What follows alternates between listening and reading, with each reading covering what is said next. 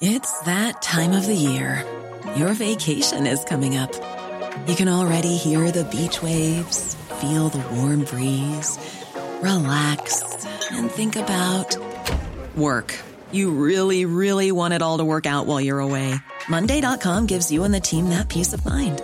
When all work is on one platform and everyone's in sync, things just flow. Wherever you are, tap the banner to go to Monday.com. Hi, I'm Daniel, founder of Pretty Litter. Did you know cats tend to hide symptoms of sickness and pain? I learned this the hard way after losing my cat, Gingy. So I created Pretty Litter, a health monitoring litter that helps detect early signs of illness by changing colors, saving you money and potentially your cat's life. Pretty Litter is veterinarian developed, and it's the easiest way to keep tabs on your fur baby's health right at home. Go to prettylitter.com and use code ACAST for 20% off your first order and a free cat toy. Terms and conditions apply. See site for details.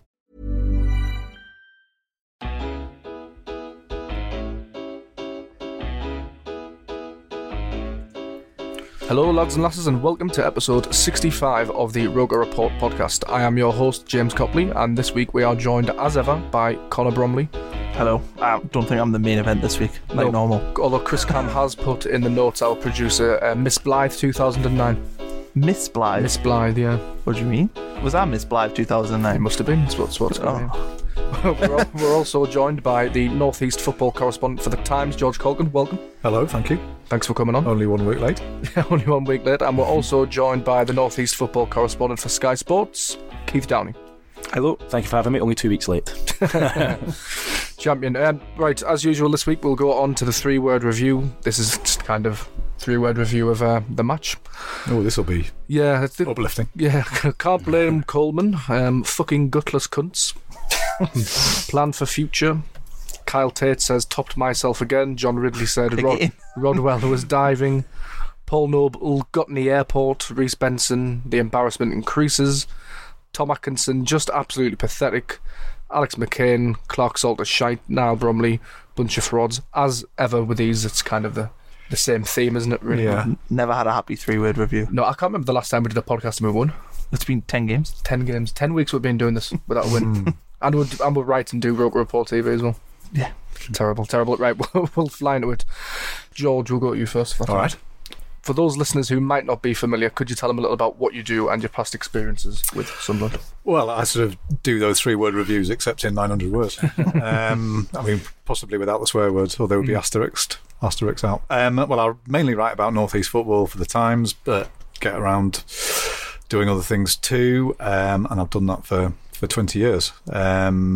I'm from Durham, so this is my part of the world.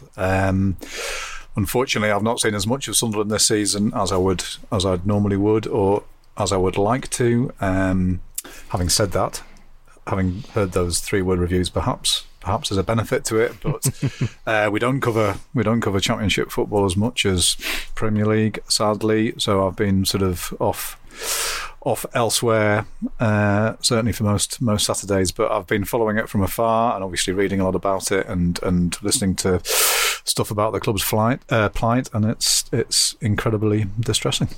And what would you pinpoint as kind of the catalysts in Sunderland's downfall? Ooh, well, that's a very good question. I think you could probably make yourself dizzy looking for turning points in Sunderland's kind of recent history. But I mean, it all comes down to Ellis Short. He's the one. What's the phrase I'm looking for? He's the one. Constant. Yes, yeah. He's the one constant at the club, and it's been a series of horrific decisions. They've been like, drunken gamblers chasing bad bets. They've taken horrific decisions and then followed them up with more horrific decisions. They've put people in control of the club or in positions of authority at the club, should be nowhere near it, who are sort of not qualified to do the jobs they do. And it's been catastrophic. There's been a sort of institutionalised arrogance at the top of the club. I think there's been this theory or this feeling that when they survived in the Premier League, and I was saying to you just before, I hated that notion of them staying up was somehow a miracle, because that isn't a miracle. What is a miracle is what Leicester did in winning the title, or it's what Clough's Forest did, or it's what Bobby Robson's Ipswich Town. That's a miracle, not giving yourself the right to be shit the next season. That is not a miracle, and Sunderland should be better than that. But I think that it was almost as if those 3 or 4 games that Sunderland needed to win to get them over the line, as if that somehow defined them, as opposed to the 30-odd games in which they were terrible beforehand. And they've been bad for a long time, and I certainly didn't expect them to be this bad this season. I mean, I'd be lying if I said that, but that, losing is absolutely ingrained in the club. And Short got away with it for too long, and I think that's partly because Blame was a shifting target. He changed managers so often. He changed sporting directors and directors of football. Players came and went, and because of that change, he sort of got away with, not being at fault or not being the only thing at fault. But he's now given up and fucked off, and absentee owner now, isn't he? Yeah, and is clearly not, bothered, and it's very, very, very sad. But he's been an absolutely catastrophic owner. Keith, same question to you. Really, what do you agree with George's statement? Where do you pinpoint the blame for some? Yeah, I mean, I don't think there is one person not one person. I don't think there's one thing or one element that you can blame. I mean, I've been here for 4.5 years now. I started my first day in the job was the day before Paolo Di Canio got sacked. And it just seems to have been sort of, obviously, aside from these end of the season heroics, aside for that, it just seems to have been one disaster after another that's led you to this place. And I think George touched on it, and I couldn't have agreed any more. I think sort of the recruitment, and I don't just mean in terms of player purchases, and I'm talking about behind the scenes as well, and putting people in positions that were then in that position to make these catastrophic errors has led Sunderland to where they are now. And obviously the club are trying to claw that back, but that's difficult when there's no money to spend behind the scenes or on players. I don't think you can say, I honestly don't think you can say it's one thing. I've seen similar things myself in previous jobs in Scotland with Rangers, where a lot of mistakes were made, and it's amazing how many sort of parallels you notice along the way, and I'm kind of like, I've been here before, I've seen this before, and it is quite similar. The difference with Rangers to Sunderland, obviously Rangers went into administration and liquidation, but the difference they had when they were relegated or demoted to the bottom tier, they still had 52,000 coming along every week, packing the place out. And I think the problem at the moment for Sunderland is it looks like the fans are giving up. Most of the fans are giving up at the moment, and I think that for me is the most worrying thing of all. Well, yeah. You get into that sort of conversation about what the point of a football club is and what the point of your support is, and of course, for all of that, it's your own personal history, it's your family, it's your mates, it's your city, it's your town, it's where you're from, it's what you do. It's just always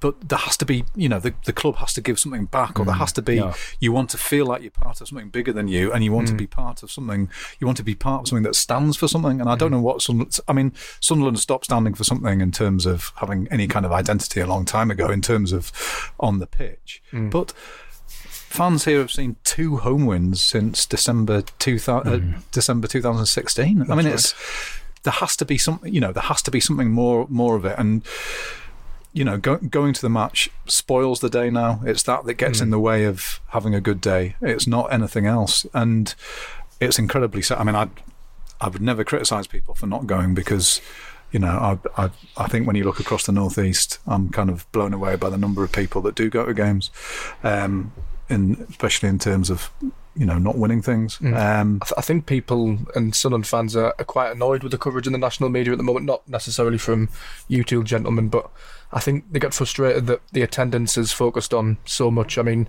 you have opinions on this, Connor, don't you? But yeah, I mean, there's 28,000. I know that's not necessarily how many were there, but 28,000 tickets sold on Saturday, and yet the BBC's posting articles about people leaving on 65 minutes when we're 2-0 down to 10 men, won 2 home games in the last 14 months, won the least amount of games in the last 10 years of any football league. Listen, I've not seen the piece you're talking about. Where the point I was making earlier was I was at the match against Villa the other week, and I think with 5 minutes to go, there must have been a couple of thousand supporters left in the stadium. And by the way, don't blame them at all. I would have left. Had I been a supporter, I don't blame.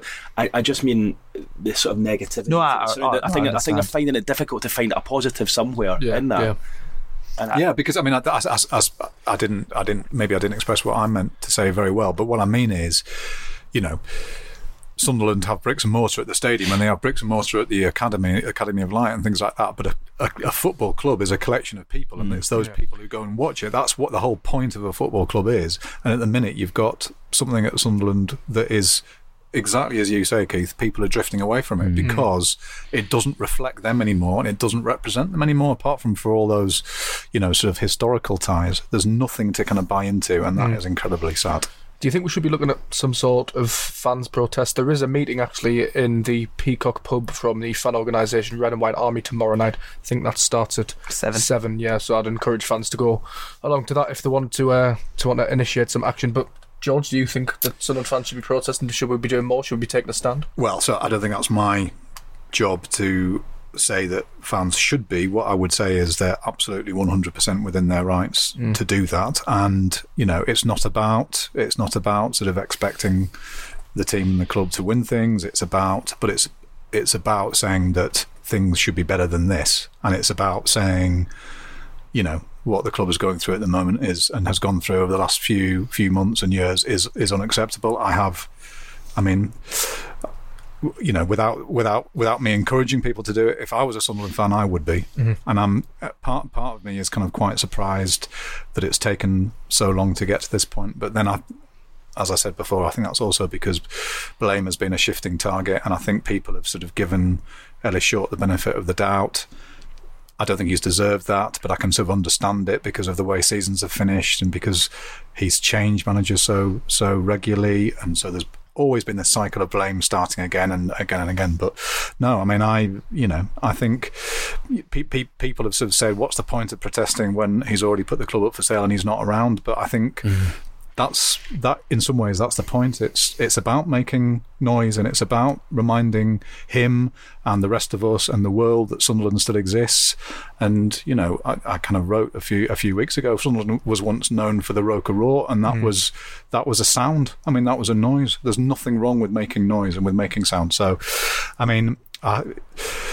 if people are protesting, they're doing it because they care and they want things to be better. And so how can you criticise that? I think what concerns us as well as fans is the general apathy around the club. As you said, there's not that noise being made at the moment, and that is a concern for a historically passionate fan base. I find it sort of frustrating as well watching Newcastle, and I know I don't want to talk about them too much, but they've got that Gallagher flags. They are very vocal and have been for 10 years about how much they don't like Mike Ashley, and they get almost, I would say, rightly sympathy about it because he is a nightmare owner. And I look at Sunderland and we don't look arsed, like in a lot of ways, and I understand why the media coverage can lend that way because the stadium looks empty on the telly, and there's been no protests, no stand outside the Murray Gates with the picket signs and stuff, and I've sort of find it as though I haven't done my job. We have a platform with Roker Report and we've not done anything with it. But I you're right. And I suppose that's the way it has to go. I think there has to be a movement from supporters first to complain about what's happening, and then that gets picked up on by the media and it's reported. And Newcastle fans have done, quite a few eye-catching things over the years that has got a lot of attention. In terms of militancy, there isn't much militancy at Newcastle, in spite of the perception of them that they're always rebelling. There's been no organised opposition to Ashley, apart from the kind of Ashley out campaign and the Sack Pardew campaign. Yeah. But those were very limited numbers of people. There's been no huge demonstrations. There's been no mass walkouts compared to Man United supporters when the Glazers took over. Green and yellow scarves. And especially compared to Liverpool, I think it's almost a fault of North East supporters. I'm one myself, so I'm not. It's not, but it's that loyalty thing. It's actually not wanting to rebel. It's about being loyal. It's about turning up, and it's about bearing witness and all that kind of stuff. But it has been it's a failing because I think people should be unhappy with how their club is being and clubs are being run. But yeah, Newcastle have got attention for doing things because it's been sort of eye-catching, I think. Well, lighten the mood a bit, Keith. What is the most mental experience you've had on deadline day? Because I bet it's a bit hectic at times. Let me think. Have you ever had a dildo inserted in? I've not in my ear anyway. No. Let me think. There was actually an incident that night, actually, at Sunderland with a fan that didn't actually get reported. What was it? There was I think one of the betting companies were offering odds for someone to get a shirt on fire of the opposing team. Wow. So a lovely gentleman drove down from Glasgow. I didn't know him, by the way, and had a Newcastle strip. He was trying to set on fire at the back of us. And it was the same night as the aforementioned dildo evening. Now that obviously got a little bit more coverage. We were just about to go live, and the guy came running. And luckily, there's a couple of security guards that managed to bundle him over. And I think as a result of that and what happened elsewhere at Everton that night, that's why now. You're in the ground, aren't you? Yeah, that's why we're in the ground and there's no fans there. And in a way, it kind of takes a little bit of the drama away, but it means we're a lot safer. I bet it was quite intimidating, though. It was a little bit. I mean, he was hovering around for hours as well, like waiting for his move. So Sunderland were great. They actually brought down a couple of extra security guards to help us out just in case. And of course, if you think about it, you're standing at the camera talking, you don't have a clue what's going on over your shoulder. And I can just see my cameraman looking around, like I could tell something was going on, and I'm still trying to talk at the same time. Anything could happen. So that was that. But in terms of the footballing side of things, I've not had that many big transfers on deadline day up here, whether it be Sunderland or Newcastle or Middlesbrough. There hasn't been a huge amount on deadline day in the 4.5 years I've been here.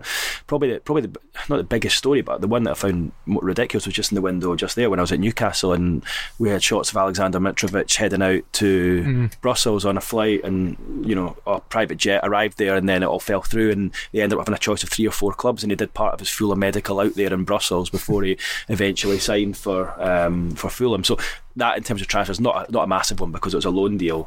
But yeah, I mean, sometimes it gets a little bit sort of depressing because you want to be the one who has huge deals. I mean, I think my predecessor David Craig had Andy Carroll when he signed for Liverpool that time from Newcastle, was flown there in a helicopter. I've had nothing like that. But yeah, this deadline day up at Newcastle was probably the busiest I've been, with Slimani and Dubravka both arriving on the day, Mitrovic heading out. I think one of my first ones I did at Sunderland was 2 or 3 arrived, but again I think it was like Sebastian Coates and a couple of those. Again, it underwhelming. Yeah. At the time we were excited about it. This guy coming in from Liverpool, Uruguay international, but again it didn't really pay off.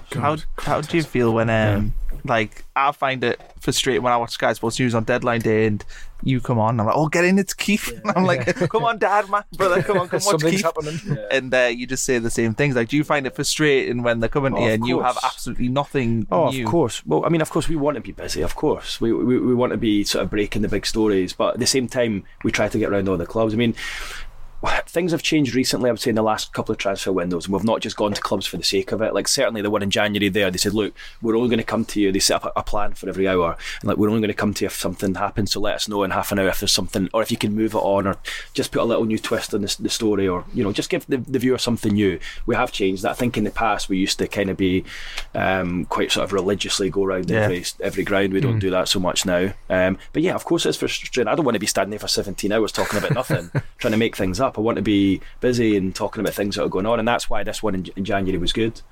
Were you looking forward to Jan Mvia? Like, that was so close on. Well, it seemed to be close. Remember that one? It was last deadline day where he'd been on loan. He was pictured down, and he put he'd Instagrammed it saying that they didn't call. And then there was a guy on Twitter who said he'd been talking to him, and all the rumours circulated. So yeah, okay. So you've just reminded me about that. So that day I was actually in the stadium. I think we were at Stadium of Light that day, and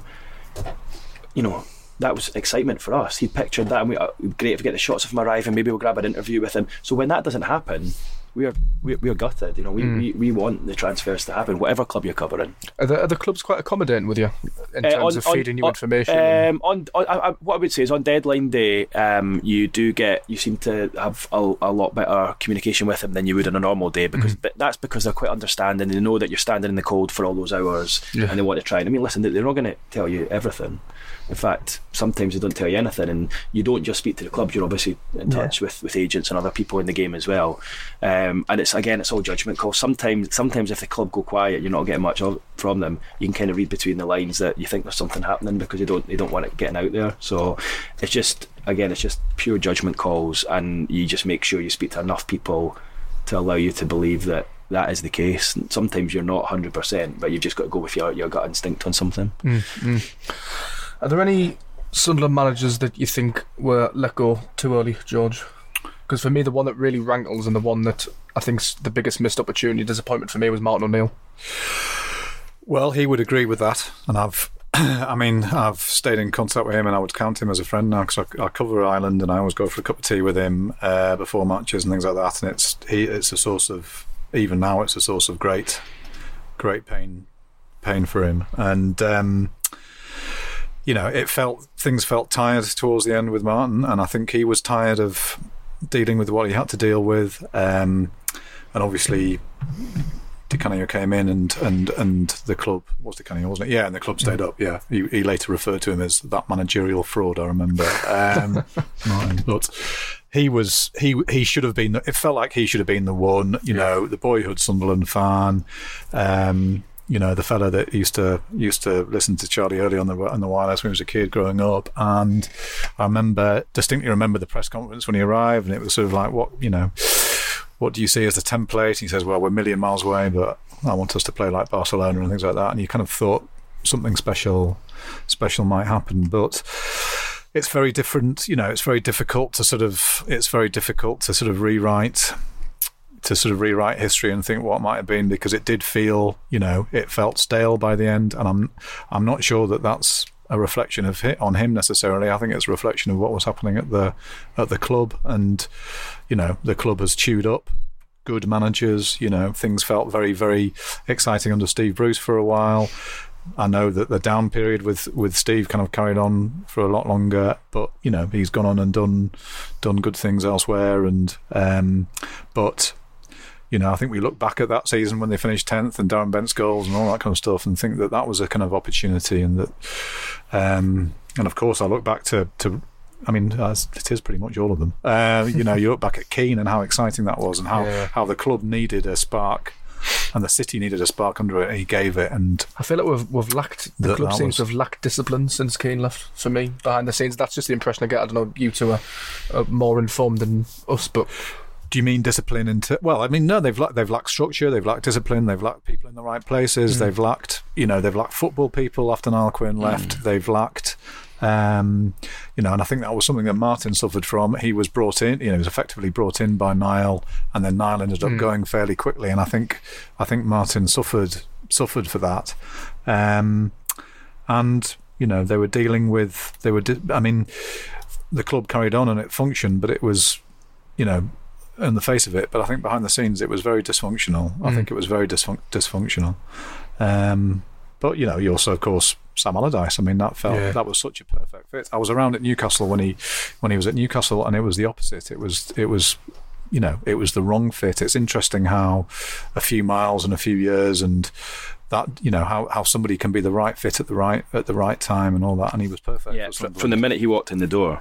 Just behind the scenes and the way he spoke to everyone and just kind of galvanised everything. And I think he came in at a right time for him as well. I think he was, at the time when he got that job, I can't remember where he'd been before that, but he was looking to get back in, and then suddenly, 6 months, a year on, West Ham it was, he'd been sacked there, hadn't he? And then there you are, he's the England manager. And he had that bit of swagger, and he had that arrogance. It's quite funny, I was thinking about this, about David Moyes, who, on the face of it, there was logic behind his appointment, and particularly because Ellis Short said he'd wanted him for so many times. So most fans were very pleased as well. Yeah, they were at the time, and the idea of having a club builder and things like that. And famously, he then said in his second match, we are in a relegation battle. After a good performance. But there was that. Really, Allardyce said exactly the same thing. Yeah, but he did it. He did it with a swagger. He did it with a swagger, and he did it with arrogance, and he did it with a bit of bullishness. And what Sunderland needed at that point was someone to lift them. And David came in, and I know, he said himself what he was trying to do was he was trying to promise low and then deliver high. But what it did was it's whatever momentum was at the club, it sucked it out. And they never got that. But should it though, George? If you're a professional footballer and your manager says, "I think we're going to be in a relegation," if I'm a player, that wouldn't bother me. I'd want to go out there and prove them wrong. I personally didn't think that was as big an issue as a lot of people made. So I don't know if it's just about the players. I think it was about the whole mood at the club, and that's what I mean about the right person at the right time. I think his personality. I think the dourness of his personality was not what Sunderland needed. If a manager is the person that is the face of the club or the company or whatever it is, then that's not what Sunderland needed at that point. They needed somebody to lift, because they'd finished that season on a high. They'd finished that season it would probably all have gone anyway, but there was a depression to the way he spoke and the way he behaved, and I know why he did it, but it just wasn't what was needed. They needed a spark, and he didn't provide that. I felt with Chris Coleman arriving that Sunderland had that. I remember I actually got asked to write an opinion piece for our website back when, just after Simon Grayson had left, and he said, look, who do you think it should be, whatever. And at that stage, I remember the names getting banded around were managers of League One and League Two clubs, and weren't anybody. And I remember saying at the time, look, Sunderland, I remember writing a piece in Sunderland just needs someone who's going to try and make people smile again. And the one that instantly I thought of was Ali McCoy. So although he hadn't done a great job at Rangers in latter times, and I know him well, and I thought he would have come in. When I didn't even think for a second they could have got Coleman. I think we were all so surprised So when Coleman arrived, I thought, this is perfect. This is exactly what Sunderland are looking for here. But again, that's the thing. It's a question of timing, isn't it? He's not no money to spend. The club did a little drinks thing with Martin Bain and Coleman just before Christmas, and I'm sure it sounds a bit incestuous, but anyway, it's quite nice. They you journalists, reporters, whatever, meet them just slightly, away from the scenes, and you have a chat. Anyway, it was all fine, and I had a couple of beers, not Darren Gibson, something like that, but I had a couple of beers. Anyway, and I went over to Coleman towards the end of the evening, and said, "What the fuck are you thinking?" And I did that not out of disrespect to him, and certainly not out of disrespect to Sunderland, because I was delighted that he'd arrived. But anyway, it was meant as a joke, and he took it well. But his answer was absolutely everything that you'd want someone to say about a North East club, because he said, well, this could be the biggest club. This could be the biggest job I get. Sunderland might very well be the biggest club I could manage. And why can't I be the one that turns it around? Why can't it be me?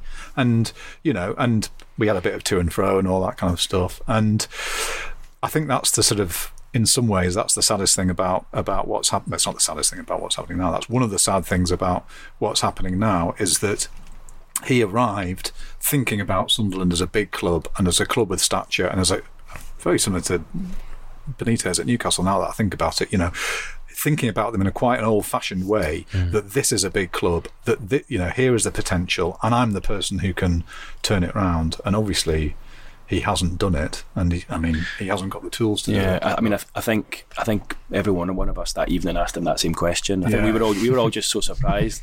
I think by the time George had, he'd just had a few extra beers, but we all asked him that, and I said to him, look, if you'd waited a couple of weeks, you probably could have got West Brom, or you probably could have got Stoke, or you probably could have got Swansea. He's like, yeah, but I wanted to be here. I wanted to take I see Sunderland as a massive club, and I want to go somewhere where I can make a difference, as George says. I want to turn the ship around, and honestly, we were amazed that that he would speak like this, and we thought this is the right man for the job. And then it's just sad that things have got to a stage now where it's you're almost at the stage where it's too late to do anything about it.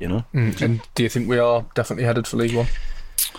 Yeah, listen, you never say definite, because you end up with egg in your face. But I'm just not seeing, as I get like George, I've not been at every game this season. A couple of matches this season I've actually gone on my day off just to go and watch. I think I want to go along and see. So I went along to the Villa game on my day off. I went along to the game on New Year's Day. I think that was Barnsley was it on my day off. 1-0. And it just seems to be 2-0 or 3-0 home defeats every since. And I'm just not seeing enough fight from the players. And it's been said a million times, yes, they're in games, but there's absolutely no cutting edge, and there's a softness right down the spine of the team.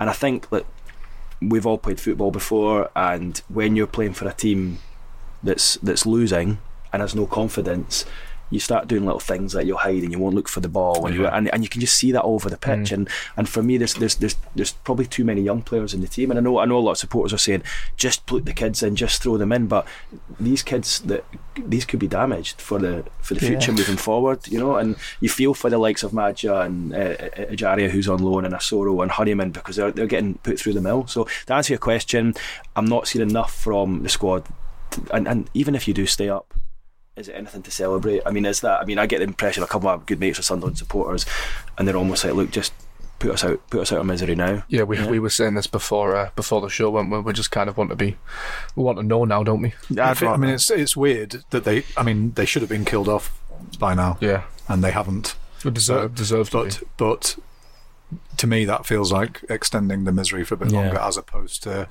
them having a chance, because then, I mean, I can't see where it would come from. I just can't see where it would come from. If you were to stay up now, would that be something you'd celebrate? I personally wouldn't celebrate. I'd be happy, yeah. I mean, you know, I'd be pleased they're my football club, but I wouldn't take any great pride in it. I'd be pinching myself. It's not going to happen. They've got no chance. You shouldn't be celebrating that. You shouldn't be. That's the thing. No, that's the sad thing that's got to that level where the only relegation I particularly recall celebrating was survival was the Poyet Great Escape. That was ridiculous. That was mad. And then obviously the time we relegated the Mags. But other than that, why celebrate surviving? This club should be doing more than surviving. It should be top. For me, it's a top 12 Premier League club. And it's never been that really since 2 years in 1999 to 2001. Very true. Right, we're going to take a quick break. We shall be back in a second.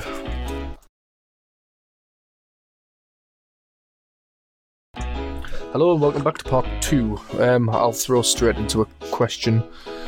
Did you see the capitulation coming after last season's relegation, or were you both quite hopeful for this season? Did you think we'd bounce back?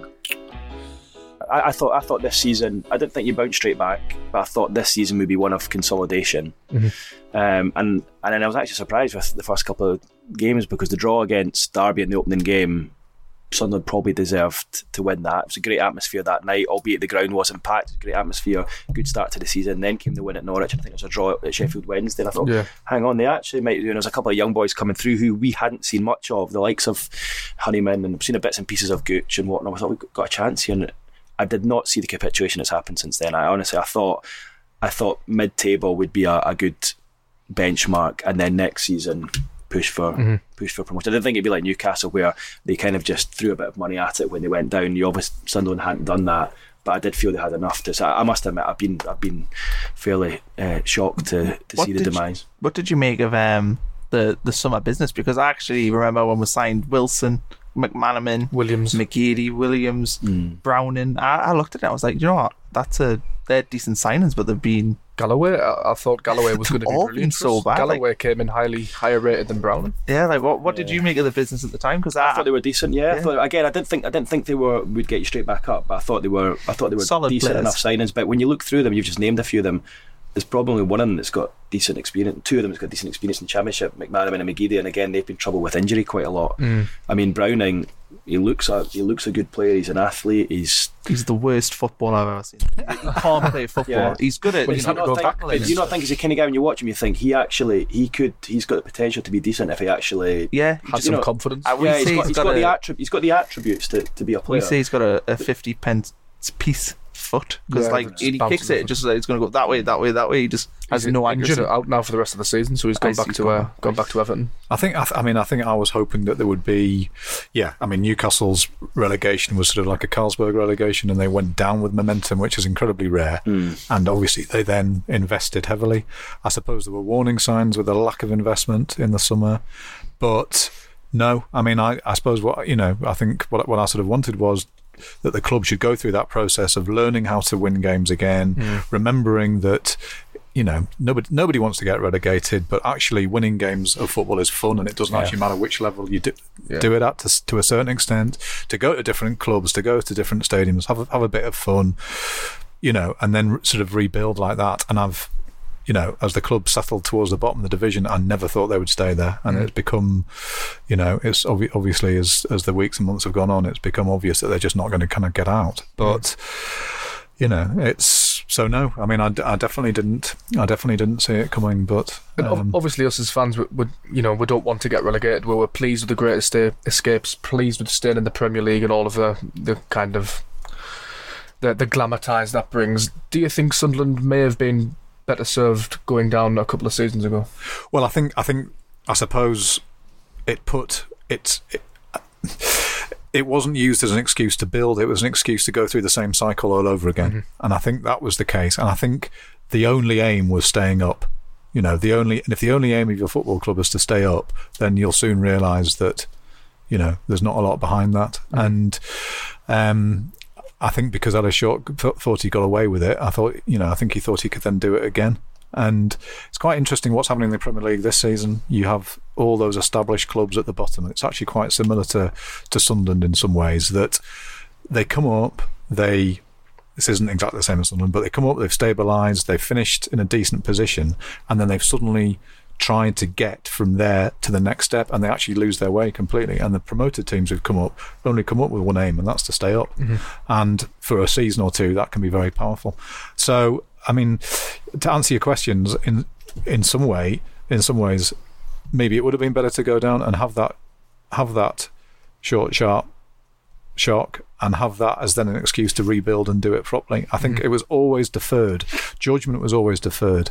He thought that he could appoint another manager, keep them up, and do it again, at the same time as collecting, a new group of players, a new group of substandard players, because you haven't got the right people doing the recruitment, and then the whole cycle starts again. And I think that sort of became Sunderland's identity, and it shouldn't have done. I didn't wish them to go down earlier, but I think in retrospect, if they'd had a more engaged ownership and it had happened earlier, then maybe they wouldn't be where they are now. Would you agree, Keith? I mean, it's difficult to tell, because had they gone down 2 years ago, would Ellis Short have backed them? Would he have given money? I mean, it's been the perfect storm this year, hasn't it? By going down, players, certain players leaving, not being able to bring others in, players having to play too many games that probably, I think they'll agree, probably should have maybe moved on and had a fresh start before. They're probably playing too many matches, and then young lads coming into the team who haven't really had a chance before. So I mean, you just put all that together, and it's been a bit of a nightmare. Had they gone down 2 years ago and Ellis Short had invested, then you would say things obviously would have looked a lot better, but we don't know that, so it's a difficult question. The financial situation was as bad 2 years ago. Like, people think that it's a new thing. That he might not have had enough by then. He might have thought, well, hang on, we'll do kind of what Newcastle have done and get him back. You don't know. We don't know. A question from Jordan Ramsey here from Twitter. Is it finally time of Twitter's fame? Of Twitter fame. Of Twitter, yeah. Okay. Is it finally time to sack off this season and get the youngsters ready for next season? For me, it has to happen. The fans won't get on the back of the youngsters, and it will hugely help us next season in League One, giving experience to players like Emeldon, Stryjek and Molyneux, etc. Well, I've not seen those players, so I find it very difficult to sort of... I mean, all I would say is that that's theory's fine if those players are good enough, but... there is more experienced people than me in football would say that the danger there is that you're going to.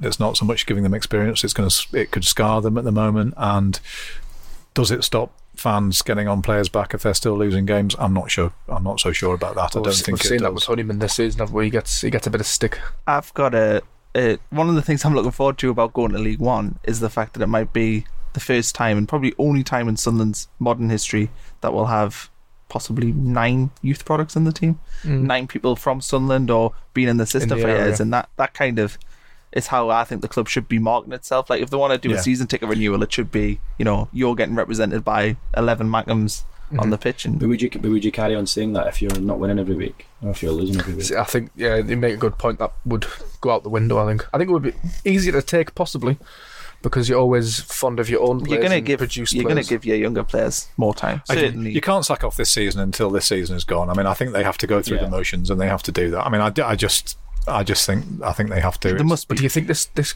current group of players deserve that chance to get us out of it? The likes of Cattermole and O'Shea, and they're contracted and they're on £40,000 a week. Yeah, so. I mean, the only thing I would say, I mean, no one is going to be sympathetic to those players because they're associated with failure. All I would say about the 2 players you mentioned there, Cattermole and O'Shea, is that for all the churn that there's been in the dressing room, manager after manager after manager have come back and picked them. Now there has to be a reason for that. If you've had dealings with Cattermole and O'Shea, because they're scapegoats, if anything. I mean, do you think I know O'Shea? They are part of the problem? I know John O'Shea, and I know he's a fantastic lad, and he cares, and if it they both, to be honest, they both are. I mean, if his legs are gone, that's not his fault. I mean, again, I'm not wanting anybody. I don't think they deserve sympathy or anything like that. That would be absolutely the wrong phrase to use. But in terms of caring, they care. But it's not going to look like it because the team are losing every week and it's shambolic, and it's not easy to show you care in a losing team week in, week out. I can't defend them, but I will say that there is a reason why they're always the same players who are relied upon. I think the idea certainly with O'Shea this season was he was going to play a bit part role. I think it was good news for them in the summer when he signed the deal. It was good news for the club. I think everyone was happy. You've got the old head there, someone to help the youngsters through. And I don't think the plan was. I mean, I think he's pretty much played every game. Just about, off the pitch, he's brilliant. I mean, off the pitch, he's brilliant. Sorry, off the pitch, but in the dressing room, he is seen as a crucial figure. He always has been throughout his career. He's very sensible. He nurses other players through things, and he plays that kind of captain's role, and he does that kind of very, very well. I mean, I like him a lot, but I mean, as I say, all these players are going to be associated with the failure of the last few years. So I had a sit down with Chris Coleman a couple of months ago, and I asked him that exact question about O'Shea and Catamo and what they bring, and he was very strong in his views that they are a massive part of it for him. He said they've been great behind the scenes. I know, as George says, it doesn't look like that on the pitch when you look at results, but I think it's more. I think it's difficult for supporters because I think you're obviously looking for someone to blame. Yeah. And listen, we've all been there. I'm a football supporter myself. You do, and they've been around for a long time. So it's obvious. And I think they would both privately admit that they probably needed a fresh start, but it hasn't arrived. I suppose John O'Shea probably thought the fresh start was in the Championship. It's a lesser level, but then he needs kind of legs about him, and the other players who I mean, you guys are talking about O'Shea and Catamo. They look at Coney, how much he's regressed in 2 years. And it's mind-boggling. That's a guy who the club turned down a bid. I think it was 17.5-18 million pounds for him. So, I think they're easy targets. Those two, I do think they're easy targets. But I mean, I think you could go through the entire squad and you'd struggle to pick two players who've got past mark. I would say about them that they've always wanted to be at Sunderland, and you can't say that about everybody. One player might not be able to say that about is Jack Rodwell. What do you make of that situation? Because that's something that really rankles. Put a pound in the swear box. Yeah, we don't like the word Jack Rodwell, but that's something that really rankles with the Sunderland fans. Is he's on 70 grand a week in the Championship, doesn't play, doesn't make himself available. Yeah, it's a staggering situation. I think I said to you before we started, I kind of knew Lee Congerton, got to know him moderately well, and when they signed Jack Rodwell, I remember him saying, "We have signed a future England captain," or "We think we've signed a future England captain."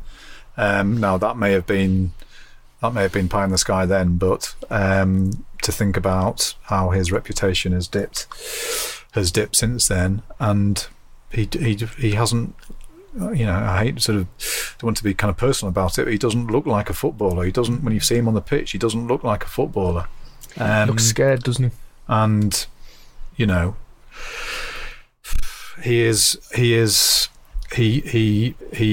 own person, and he's as I say, he doesn't look like a footballer, but he's also a very potent symbol to Sunderland's folly, and signing him and not giving him the same relegation clause that everybody else had, and giving him those wages and giving him that contract and all that kind of thing. He's come to kind of represent what's happened. He's come to represent some of those really awful decisions. I mean, it's pretty horrible to think that he would prefer to stay here and accept that money and not play. And he did have chances to get out in January. I was told at the time he was close to going to an MLS club and decided not to. And I know he went on trial wherever it was he had the trial cancelled, didn't he? Yeah, he did test. He had a chance to go to an MLS club and allegedly turned that down. And it's one of those things. He is a testament to the club's folly, but he's also he's like the invisible footballer. Keith, you mentioned about Catamo and O'Shea and them being good heads in the dressing room and caring. Does Rodwell care about Sunderland AFC? I mean, I can't say I know Jack Rodwell as well as I know the other two that you've mentioned. I interviewed him a few times. I've always found him a really intelligent, nice guy. He's certainly not your average footballer in terms of the way he comes across. I remember speaking to him about his brother who's doing a masters in uni, and he seems to be very intelligent himself. I think looking at it, you have to question whether he still has a love for the game. It looks to me as though maybe he's just lost that, whether that's been years and years of nagging injuries. And let's not put this to one side. Confidence is such an easy thing to say, but it's a massive part of football. And if you've lost your confidence, which a lot of those Sunderland players have, it's so hard to get it back. And he just seems to have lost it to an even bigger extent. He's not one of these guys that goes around and causes trouble in a dressing room. I just think he's maybe. He almost comes across as maybe he's almost too nice to be a footballer. You know, you can normally tell if the players have got a bit of nasty streak, and I mean, he doesn't seem to have that. But he must have had something to get to that level where he was getting that big move to Man City. You know, but that and like the Defoe deal by putting the clause in his contract is. I mean, when you asked the question at the start of this, and what's the biggest mistake? There's just two we just mentioned we've forgotten about. There've been so many over the years that have been made at that managerial level that just.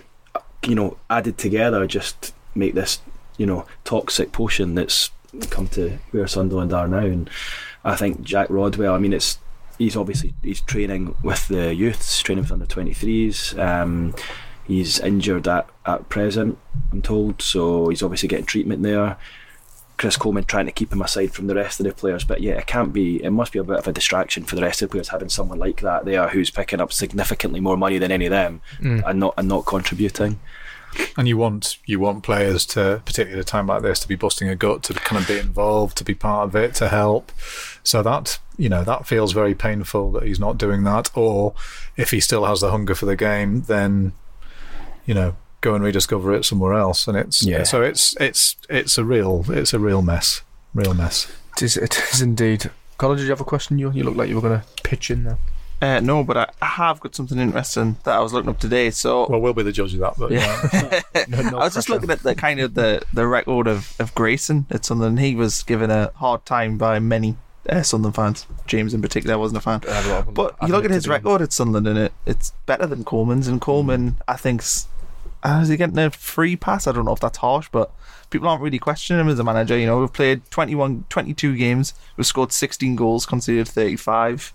We've got a worse points percentage. At least under Grayson, we were sort of scoring goals and looked like we were in games and looked exciting going forward. It just seems to me like top striker's gone, but the team just seems to be doesn't look like scoring a goal ever. Like the weekend, they would never have scored if the game went on for another day. And I will admit to giving Grayson a bit too much stick. I don't think Coleman should be absolved of all blame. It's like charisma. I'm a fan of Coleman, but charisma goes saving a long way, doesn't it? Coleman a bit at the minute because he's not really getting any stick, and for how bad it's been under him, I think.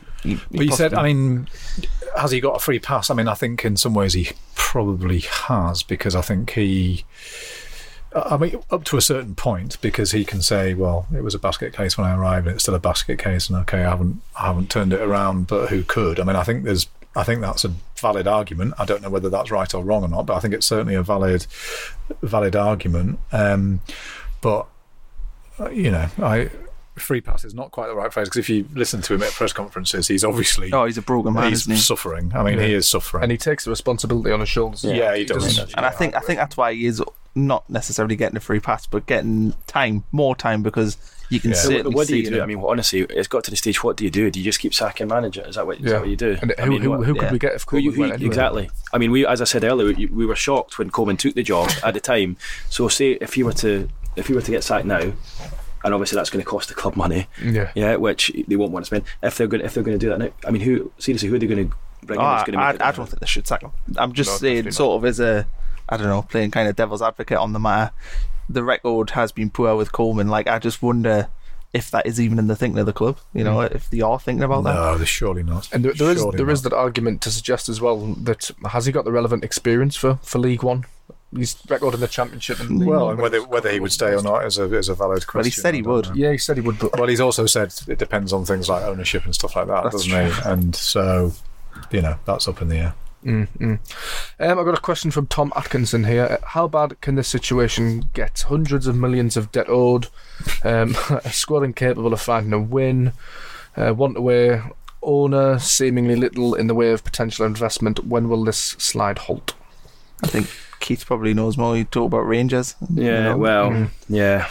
I mean, the situation. What happened with Rangers was they had a a tax case looming, which they called the big tax case, which was for a good few £100 million, and I think the feeling was that Rangers were probably going to lose that, and David Murray sold the club to Craig White for £1, essentially handed it over for nothing, and Rangers supporters were absolutely, delighted with that, and they thought we've got a man in here who's going to, and then of course he took the club into administration, passed on to someone else who then took it into liquidation. There was a catalogue of mistakes here. At least Ellis Short is kind of still there, and I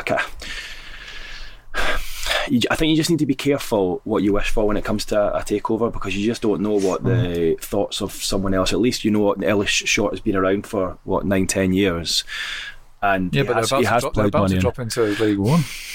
I know, but what do you do? Just hand it on to someone else? You just hand it on to, it needs to be someone who's got the money to come in and make some kind of... Well, it does, but it can't carry on as it is. I think that's the point. George, you could probably get out of League One without spending too much money. Yeah, but he has to be he hasn't spoken to Coleman. There's no sense that he's engaged or involved. And the track record over the last couple of years shows that he doesn't care. There are certain... He's putting in financial guarantees, I suppose, at the moment, isn't he? But there's no investment. And no, I know exactly what you mean. And there's a similar kind of argument happening up the road. But you have to. There comes a point where is a gamble better than what's happening now? Because at the minute, the club's dying on its arse at the minute. Yeah, I think with Sunderland, I think you're right. I think with Sunderland, they probably are an example of a gamble needs to be taken. Yeah, because what? Yeah, you're right. Things can always get worse. Yeah, they can. Things can always get worse. That is the absolute truth. Things can always get worse, and we've seen clubs in our region drop out of the Football League, and in terms of Darlington and all that kind of stuff being reformed and things. So things can always get worse, and you have to remember that. But Sunderland is crying out for somebody to come in that has an idea or has a plan, has a bit of ambition, and with any of those things, there's always a risk. But for me, the biggest risk is it stays like this. Yeah, and the problem is the debt remains. The debt is going to remain there. It'll be interesting to see. I think in a couple of weeks' time, the financial results will be public. End of April. Yes, so it'll be interesting to see, what difference has been made. But we'll only get it up to... Yeah, no, of course, yeah. You're a year behind, aren't you? Yeah. So, but, yeah... you get a better idea. At the minute, we're working off numbers that are... It'll go up to June next year, won't it? So it'll be the relegation season. But in League One, is someone going to come in and say, right, I'll buy the club, I'll take on the debt? When you're in League One, you've not got any kind of... TV I think that's why deal. the rumours are so rife about administration, because if he's saying he's going to get rid of it for free, then... If he cannot sell it, why would he keep funding it? So why would you not just... A lot of the debt is owed to him, isn't it? So that thing about giving it away for free, I was always a little bit sceptical about that, because it's not free if you've got debt of £100 million, and most of it's to him. So when Newcastle are up for sale for, say, £300 million, that includes the debt. So if you went by the same accounting thing, you'd be really saying that Newcastle are for sale for £150 plus the debt. So it's just a kind of a different way of looking at it. It's not free if it costs you £100 million. No, that's true. But he'll keep... apparently he's writing cheques of a few £100,000 a month still. Yeah, I understand he's still sort of paying off a lot of... Yeah, it's just staggering, isn't it? You just wonder if he just says, fuck it, what's the point? I hope that doesn't happen. I would hate to see the club go to administration, but I suppose if that's what we need to get it back, I suppose as fans, that's certainly how I feel. That's the only thing. Getting rid of him would make me feel like we've. But do you think a buyer would come in if it went into administration? Well, I would say so. If you're in, but where's that buyer now? You would think that somebody would have come in. Well, I think at the minute it's not. The problem is the league position mitigates against that. So. And again, once January goes past and new owners can't kind of do anything, then the common reaction is that they wait, because if and when Sunderland do go down, the club loses value again. So you don't sort of buy it now when that's still up in the air. It's kind of similar with Newcastle, isn't it? That's why there's been such a standoff there, because every point or every win was crucial as to what league Newcastle going to play in next season. And I think that's why there's been. If Newcastle go down, they're immediately halved in value. So it doesn't kind of really make sense for someone to kind of come in at this exact minute. But yeah, it's a hell of a debt. It is a hell of a debt to sort of have, and I'm sure it's been paid down a bit now, but it's a hell of a debt to carry into League One, and it kind of does affect the value, obviously. Do you think we can still attract players in League One? Are Sunderland going to be an attractive proposition given the calamitous nature of the club at the moment? It depends. We'll be a big club down there. It depends what happens. I mean, if it's as things are now, then you're not going to get the players. You're not going to get the players you want. But if it's a club that is kind of reinvented and is showing some ambition and is giving opportunities to youth, for example, there's no reason why not. I mean, I know historically we've sort of heard a lot about players not wanting to come to the North East, but I think it's actually proved that when the circumstances are right and the club's right and they have a good manager, an ambitious manager, and they have decent owners, I think players do come. So I've never, would you want to come to a stadium that's sort of empty and disillusioned and unhappy? Then probably not. But if I'm sure a lot of Sunderland fans of kind of my vintage remember the season, the last time the club dropped down to that level, and it was a good season. It ended up being one of people's favourite seasons because of what happened. So I don't think, I also don't think it would be amazing to think. I was walking, but I was just wandering around the stadium like after the Ipswich match, and I was just like, could you imagine this place in League One? Like, honestly, like you'd need to have it fairly full, because it must be a pretty difficult place to play in when it's when it is empty, almost. And because obviously the noose has been hanging around the neck with the run and the last couple of years at stadium, like you almost think Sunderland might be better playing somewhere else in League One and packing somewhere. Do you know what I mean? And actually like getting a real, because it's so hard to get it going. As fans as well, we've talked about it a lot, James. Like, I used to think that ground is a happy place. That used to be. I spent all my childhood. I never saw Roker Park because I was too young. All my childhood's there. I was seeing them 7th, the Keane years, even 10 years in the Premier League. Derby wins. Now the atmosphere that when Jermaine Defoe scored that goal against Newcastle that day. Honestly, that was, other than an Old Firm derby, I don't think I've ever heard a noise like that. It was unbelievable. I found it was, and to think that was only what 2 years ago, was it? Yeah. 2.5 years ago. And Reed's team, the memory of that, the memory of that team there, the young team. That was a young team and an exciting team and a vibrant team and all that kind of stuff, playing incredible football, wingers banging in crosses, scoring loads of goals. It was, I mean, it has the potential to be a really raucous venue. I suppose the problem is that it's like everywhere else in the country.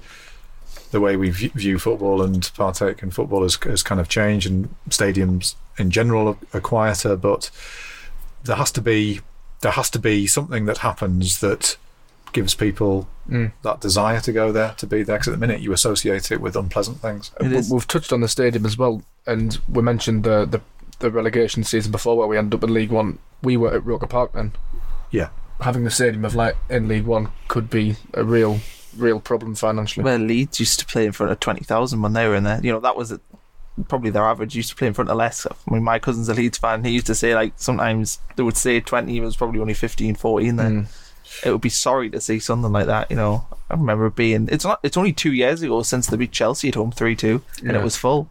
There's different ways of looking at it, because I agree, if there were to be, if the stadium's a third full or whatever it is, then it's not going to look great. The other way of looking at it, the more positive way of looking for it, is that Sunderland still has a lot going for it, and the stadium's part of it, and the training ground's another part of it.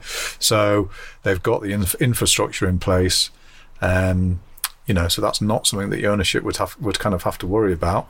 They would only have to concentrate on finding a way to get the stadium full again. Yeah. So, but if you do go down to League One, and you get off to a decent start, however, I'm sure the Sunderland fans will come back. Oh yeah, because let's be honest, you just want to win games. You just want to see your team winning games, whoever it is you're playing against. And you've not had that for so long. If there's 28,000 there now, they're not winning, then I'm sure 28,000 will be there when they win the league. But clubs like Bradford have been very, very progressive in terms of their ticket pricing and things like that, and they've taken the decision that, I mean, whether financially what it would mean to Sunderland is a sort of different question, but they've taken the decision that it's not the money that ticket sales bring in that's the relevant thing. It's about having a full stadium. So if you half ticket prices and end up with a full stadium, that is better economically in the long run for the club. And it's about, you need someone with that kind of wit and ambition to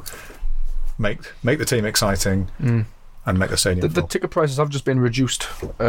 They announced that the other day. I think they've gone down $3.10. Yeah, $3.10 is the lowest. I think it works out something like £13 a game. It's not bad, So but considering it's £60 cheaper when they're in the Premier League, This is very true. Is that for next season? Yeah. I mean, tickets have been loaded, and I think, Sunderland rightly get a lot of bad press for the way the club. Oh, I know, and I'm not having a go at them for their ticket prices. But I'm saying, I can't remember. Was it even Huddersfield that are doing £100 season tickets in the Premier League this season? And I know being in the Premier League is very different. Yeah. So, but taking when bad things happen to clubs, when it was Manchester City when they went down and stuff like that, it becomes a point of honour for fans sometimes it's a siege to see it, and a siege mentality. But there has to be. It can't be with this atmosphere, because that won't be the case. It needs somebody to come in. It needs the team to be giving a damn, exciting, preferably with young players coming through. But it needs leadership at the top. I think there's none of that at the moment. There's also the stadium being 49,000 is a problem. But on the flip side, that means you can charge far less to get more people in to make up that difference in money. Exactly. Would they rather have 15,000 there, but be charging the prices they are, reduce it? I mean, again, it depends. That all depends again on atmosphere and leadership. Because at the minute you could give tickets away and people wouldn't go. Yeah, because there's no reason for people to come at the minute. So, aye. Well, we're drawing close to the end, so I thought we'll try and lift the mood a bit, because it's thoroughly depressing talking about Sunderland, really. Just any final anecdotes? You've both been in the industry for final anecdotes. What's the funniest things, funny stories? That's a bit vague. Come on, George, you've been around a bit longer than me. No pressure.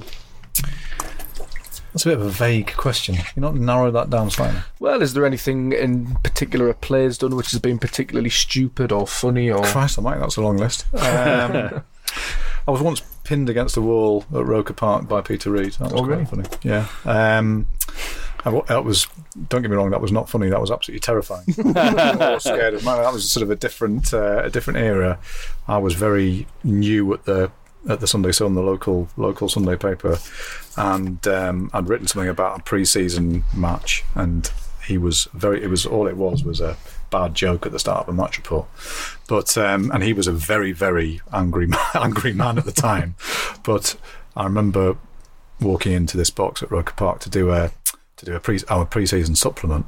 Hi, Peter, George from the Sunday Sun. The Sunday Sun? The Sunday fucking Sun? You fucking... Anyway, I kind of gradually reversed and was sort of pinned back against the wall and sort of left feeling very shaken and very tearful, and thought, what do I do here? This is awful. Anyway, I rang him back. I rang immediately, and he agreed.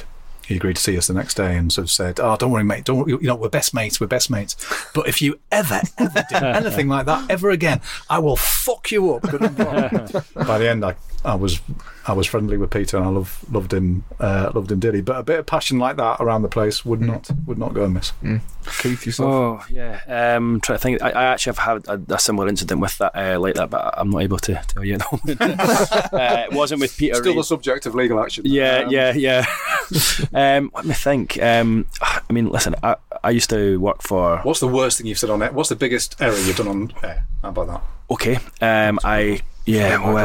Error. Well, I'll tell you what, the thing that gave me the biggest fright, and it just felt like an outer body experience, was Rangers were playing against Manchester United in a Champions League match, and we had a live with Sir Alex Ferguson, and I was very young, just started out, and I just had a complete brain freeze, like completely just forgot what I was saying. I was doing a live, and what I used to do is I used to try and do live, and I would try and almost write it down in my head and word for word and try and think exactly what I was going to say, and I got to a certain word and forgot what I was going to say, and I just completely lost it. And I was there, and I've got Sir Alex Ferguson standing there beside me, and you can imagine, and it honestly just felt like 10 minutes. I mean, it was probably only like 5 seconds, but it just felt, And I was just so panicked. Ever since that day, I've never done that. Now, just if I'm doing a live or whatever, I just make a couple of bullet points and just try and take it from there. But I was just like, of all times, it couldn't have been when you're doing a chat with, like, you know, a League Two manager or a player from an amateur team or something. It had to be. Okay?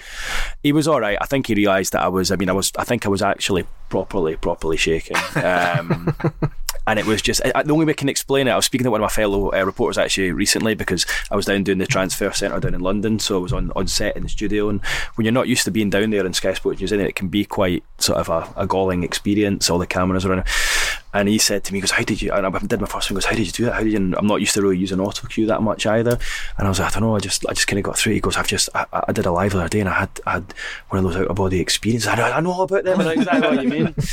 But thankfully I got through the stuff in the studio there, and it was okay. But yeah, I mean, that does happen. Your heart skips a beat, and you actually think it's a lot worse, and then you kind of watch it back, and you're like, oh, it didn't actually seem that bad. I don't know if but I probably shaved 5 years off my life. So they got the grey in the beard. Yeah, exactly. Yeah. Any questions, Conor? Yeah, the Bobby Robson Fund. You're still heavily involved in. It's Bobby Robson Foundation. Yes, thank you very much for mentioning that. Yeah, no, I'm a patron of that, and that's one of the proudest, well, probably the proudest association. Well, until you came on this podcast, obviously. Well, this is the absolute pinnacle. He's very highly thought of, Bobby Robson, by Sunderland fans. And he loved right until the end. He loved coming. Why do you think he loved Sunderland so much? I mean, there's rumours that he was a Sunderland lad as a kid. Well, he's from Durham. I mean, so he had that.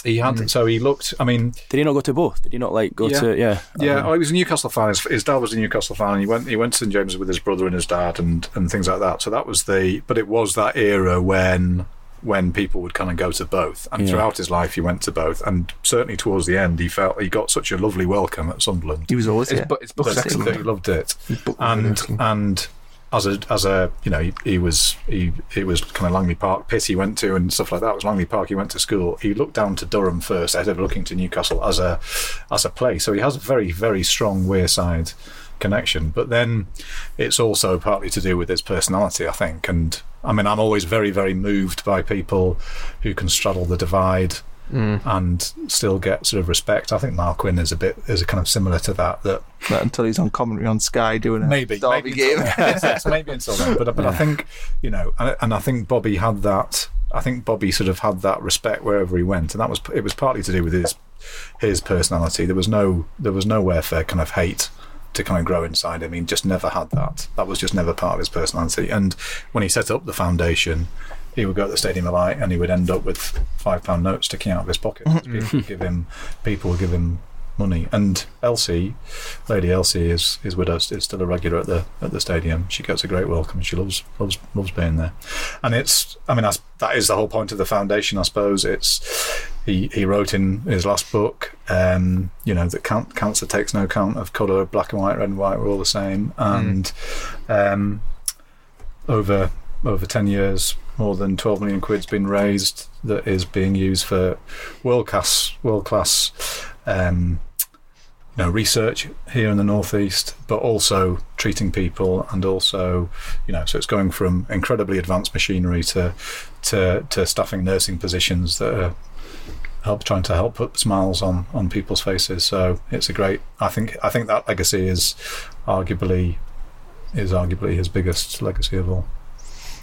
Good stuff. I've got one final. Go on. Actually, two final things. Yeah. Number one, what is the funniest but most offensive thing someone said to you on Twitter? Oh God. You must get them daily. And we'll preface this. We had one the other week where somebody said... I've got that one on my phone. Somebody said to us that we hadn't seen tits. Yeah. No, we'd only seen tits in porn. Yeah. Suggesting that we were virgins, even though we both got girlfriends. It must be a nightmare, the whole Twitter thing, because I mean, me and Conor aren't exactly Twitter famous or anything, but we get responses, and most of them are nice and engaging. You have conversations, and then you just get the odd one where it's just like, oh, you're a cunt, you. Well, do you know what? I don't mind. I actually don't mind if someone's just being abusive. It doesn't bother me at all. It's when they question your sources or whatnot. No, not even that, but just impartiality. Yeah, and they almost. asking, are you Newcastle fan or something like that? Yeah. Well, apparently you two are both mags. Do I sound like a Newcastle fan? No. I thought you were a Hibs. I'll be honest, I grew up a Newcastle fan, but I mean, and it's something that, I mean, it sort of drives us mad. It drove us mad at the start. It doesn't drive us mad anymore. But I mean, I've been doing this job for 25 years of my life, and I take it really seriously. And over the course of that time, I've made lifelong friends at Sunderland, and what it's done is widen my support. So, I mean, if people say you're biased, I will say, yeah, I am. I'm biased about all North East football clubs because professionally I want them to do well, but personally I want them to do well. And but you said before to us off camera that you were TFL when they came out the top. Oh no, off camera. Yeah. Well, no, and you make relationships and you build relationships. I'm delighted when Newcastle win. I'm delighted when Sunderland win. I was emotional about Newcastle getting back into the Premier League. So I know what that means for the city, and I know what it means for the club, and I know what it means for friends of mine.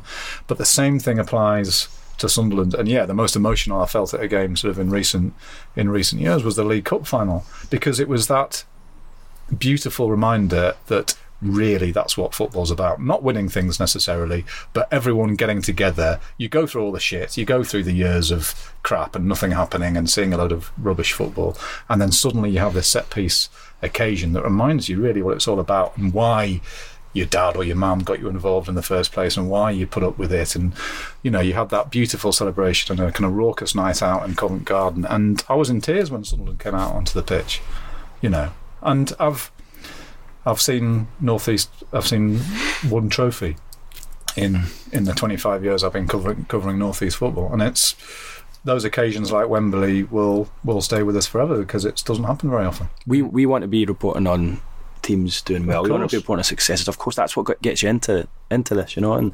it hurts when people think that you're happy to see a certain team lose or a demise of a team. Of course not. Another thing is our jobs are probably on at the end of it as well. We need the teams to be success, so we want that, and it's depressing for us as much as the supporters when any of the teams that you cover on that patch. One of my colleagues who covers the Midlands had Leicester 2 years ago, and he said he just had the most amazing season.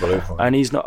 I don't know who he supports. It doesn't really matter, because to be honest, when you get to a certain level, when you're reporting this, you don't really support anyone anyway. You look at things impartially. So he had the most amazing year. Reporting on them every week. He was doing feature stories and colour shoots every single week, and it's a shame that when you're reporting on, say, if Sunderland aren't doing too well or Newcastle aren't, the clubs kind of close their doors a little bit. And it's difficult to get access. Whereas if a team's doing well like Leicester that season, their doors are wide open. Come and get what you want, and he just had the most amazing experience. And it's improved him as a reporter. In terms of the Twitter insults, I can't remember. I mean, it's mainly just swearing, but it does, and some of it's quite inventive, and it does either make you laugh or stay with you sometimes, which is kind of it's annoying that it's the insult that stays with you as opposed to the nice stuff. I remember not too long after I joined the Times, I suffered from proper writer's block, and I went to a match at Leeds. I didn't watch Leeds very often, and I just could not think. So this was a Monday match report, so I saw the game on the Saturday, had to come home, write it up on the Sunday for the Monday's paper, and I couldn't think of anything. And on the Saturday night, got home, there was just nothing in my head. Anyway, I woke up in the middle of the night, something had come to us, and I wrote it down. Anyway, it went in the paper, and it was horrible. It was about trying to capture this moment in time of this young Leeds team, and the first sentence was something like, the camera clicks, the action stops, right? It was about trying to capture this moment in time. It didn't get any better than after that. It was horrible. Anyway, Football 365, they do their media watch section, and you're always clicking on it hoping that one of your mates has been slagged off, whatever. Anyway, I clicked on it that Monday, and there was a bit about this whole match report, and it dissected every line in this match report. But the headline, which I'll never forget, and I've printed it off, and it's still above my desk now as a reminder: sixth form essay winner found at Times, which I loved, and it was absolutely right. I'll say I loved. It was really humiliating. 20 years on though. Does that drive you on though? Still drives me on. It doesn't stop us from occasionally writing stuff that would be worthy of a sixth form essay. Well, one of the things that got probably the biggest traffic for me on Twitter once, and not by design, was it was the night before deadline day, and a Newcastle fan message saying, where are you going to be tomorrow, Newcastle or Sunderland? And I said, we only send a designated reporter to Premier League clubs. And obviously Newcastle in the Championship in it. So of course the following season I then just did it the other way around, so to make sure I was like but I was just looking through a few of those that I sent to my mate, and this is one that I don't want to read it out myself, but there's just one of an example of my name's Keef, Keef, and I shag my Sky microphone. My job is to report people arriving at their fucking place of work and hassle them. That's just an example of many. I mean, we could flick through. I've got quite a lot of them saved in the group chat, but that's probably the least offensive one of all. My job is to report people arriving. You do that though. Places of work is actually sort of true. Yeah, I know. I agreed with it, so I liked it. Yeah, I get annoyed because it's true. There was a one the other week where Mahrez had turned up to training and Sky was all over it. They're like, and they're like, he came to work. Man turns up for job. Man turns up for job, and everyone's but like, not too much of turns up. football stands up to scrutiny. I mean, it's like, lads kicking a ball of air around, and then Christ, and us getting very serious about it. But yeah, we do get very serious about it, don't we? Oh no, I get hammered. I don't know if your wives or partners hammer you, but my girlfriend just didn't understand. She's like, you dedicate your life to this. I'm like, well, it's class. Mine regularly asks me if I'm still trying to be Twitter famous, and I was like, that's not what I'm trying to do. Have you seen their tits yet? Just out of interest. To get to the end of that story, yeah, many times. Okay, good. We can a bit defensive, that, but yeah, okay. we can confirm tits have been seen. Okay, good. For all those concerned Twitter users. Do you know what? There's one final thing is, have you ever spoke to Ellis Short? Yes. What's he like? I think everyone wants you to say he's a massive knock. In fact, I wrote something about the League Cup final, and he sent me an email because he liked it, and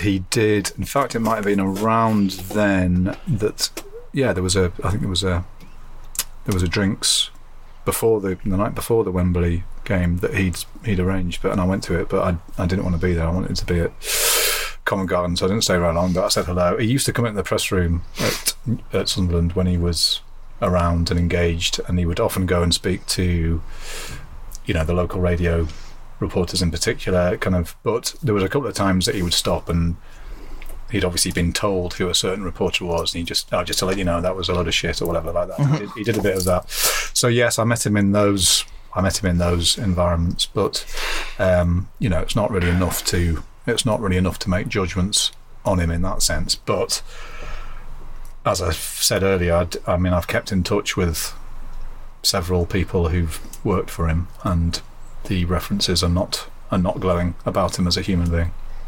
Keith, do you have much once or twice, like George, just again fleeting. I've certainly not sat down and had a cup of coffee or anything like that with him. No. I had a chat after, what game was it now? I think it was just after the escape with Allardyce with one of his right-hand men, Per Magnus, who was up for a few days. But I haven't spoken to Ellis Short for any length of time. I mean, certainly in the last couple of years he's been almost absent. I think was it the first game of the season he was there against Derby. He came to watch that. I was shocked. I have seen him a couple of times in the press room and going around and speaking to a couple of people, but not for a long time. For a long time I've ever seen him do that. But yeah, I mean, I think it's the way it is with clubs these days. I mean, it's very rare does anyone have too many dealings with the owner of clubs. I mean, the fact that Chris Coleman hasn't spoken to him, I think says it all. Incredible, incredible thing. And that statement that he released sort of about then. Well, no, that was when Grayson left, wasn't it? Well, the video that wasn't conducted by horrendous. It was all in house. Yeah, and it was all that thing about. Yes, I know things are tough, but we all have to get behind the team, and yes, I'm hearing you and all that kind of stuff. But again, that was another sort of demand to sort of defer judgment. And really, it's Ellis. When is it okay with you that we do judge you? I mean, at what point is it all right for us to say it's been shit? This has been shit. Yeah. And anyway, that seems to be happening. So, so. Anything else to add, Connor? While you're on? No, not really. You can follow us on Twitter, though. I can add users 2 famous followers. Connor Bromley trying to get the Twitter followers. You can share. Do a follow Friday. That used to be a thing. Yeah, it used to be, yeah. It used to be that. Right, well, thank you very much for joining us. We really appreciate it. Just before we go, a couple of housekeeping announcements. As we mentioned earlier, the Red and White Army are holding a meeting tomorrow night at the Peacock at 7. If you want to try and make a difference to your club, then this is important. They'll be discussing the direction they want to move in, so seize the opportunity and get involved. Once again, thanks to Connor for coming in. Producer Chris, cheers, just hanging around in the background. Keith and George, thank you again. Remember to subscribe to the podcast on iTunes. We're on YouTube as well.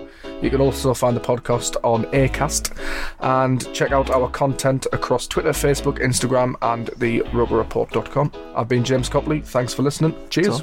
Bye. Bye. Thank you.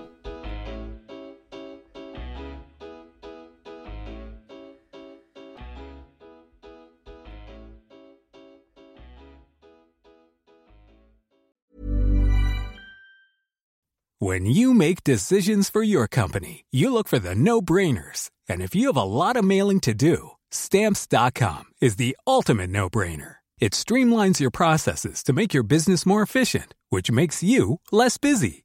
Mail checks, invoices, legal documents, and everything you need to keep your business running with Stamps.com. Seamlessly connect with every major marketplace and shopping cart. Schedule package pickups and see your cheapest and fastest shipping options from different carriers, with rates up to 89% off USPS and UPS rates. And with the Stamps.com mobile app, you can take care of mailing and shipping wherever you are. Make the same no-brainer decision as over 1 million other businesses with Stamps.com. Sign up with code PROGRAM for a 4-week trial, plus free postage and a free digital scale. No long-term commitments or contracts. That's Stamps.com. Code PROGRAM. Confidence starts with loving who you are. And when your skin feels nourished and glows on the outside, you naturally radiate confidence from the inside. Give your skin a glow-up with Osea's clinically proven Mega Moisture Duo. This ultra-hydrating body care features 2 of Osea's best sellers, Undaria Algae Body Oil and Undaria Collagen Body Lotion. These seaweed-powered heroes use skincare-level ingredients normally reserved for your face for results you can see and confidence you can feel. Osea has been making clean, clinically proven seaweed-infused face and body care products for over 28 years. This luxurious skincare is vegan, cruelty-free, and climate-neutral certified, so you never have to choose between your values and your best skin. Glow from the inside out. Get 10% off your first order with code GLOW at OseaMalibu.com. That's OSEA Malibu.com, code GLOW.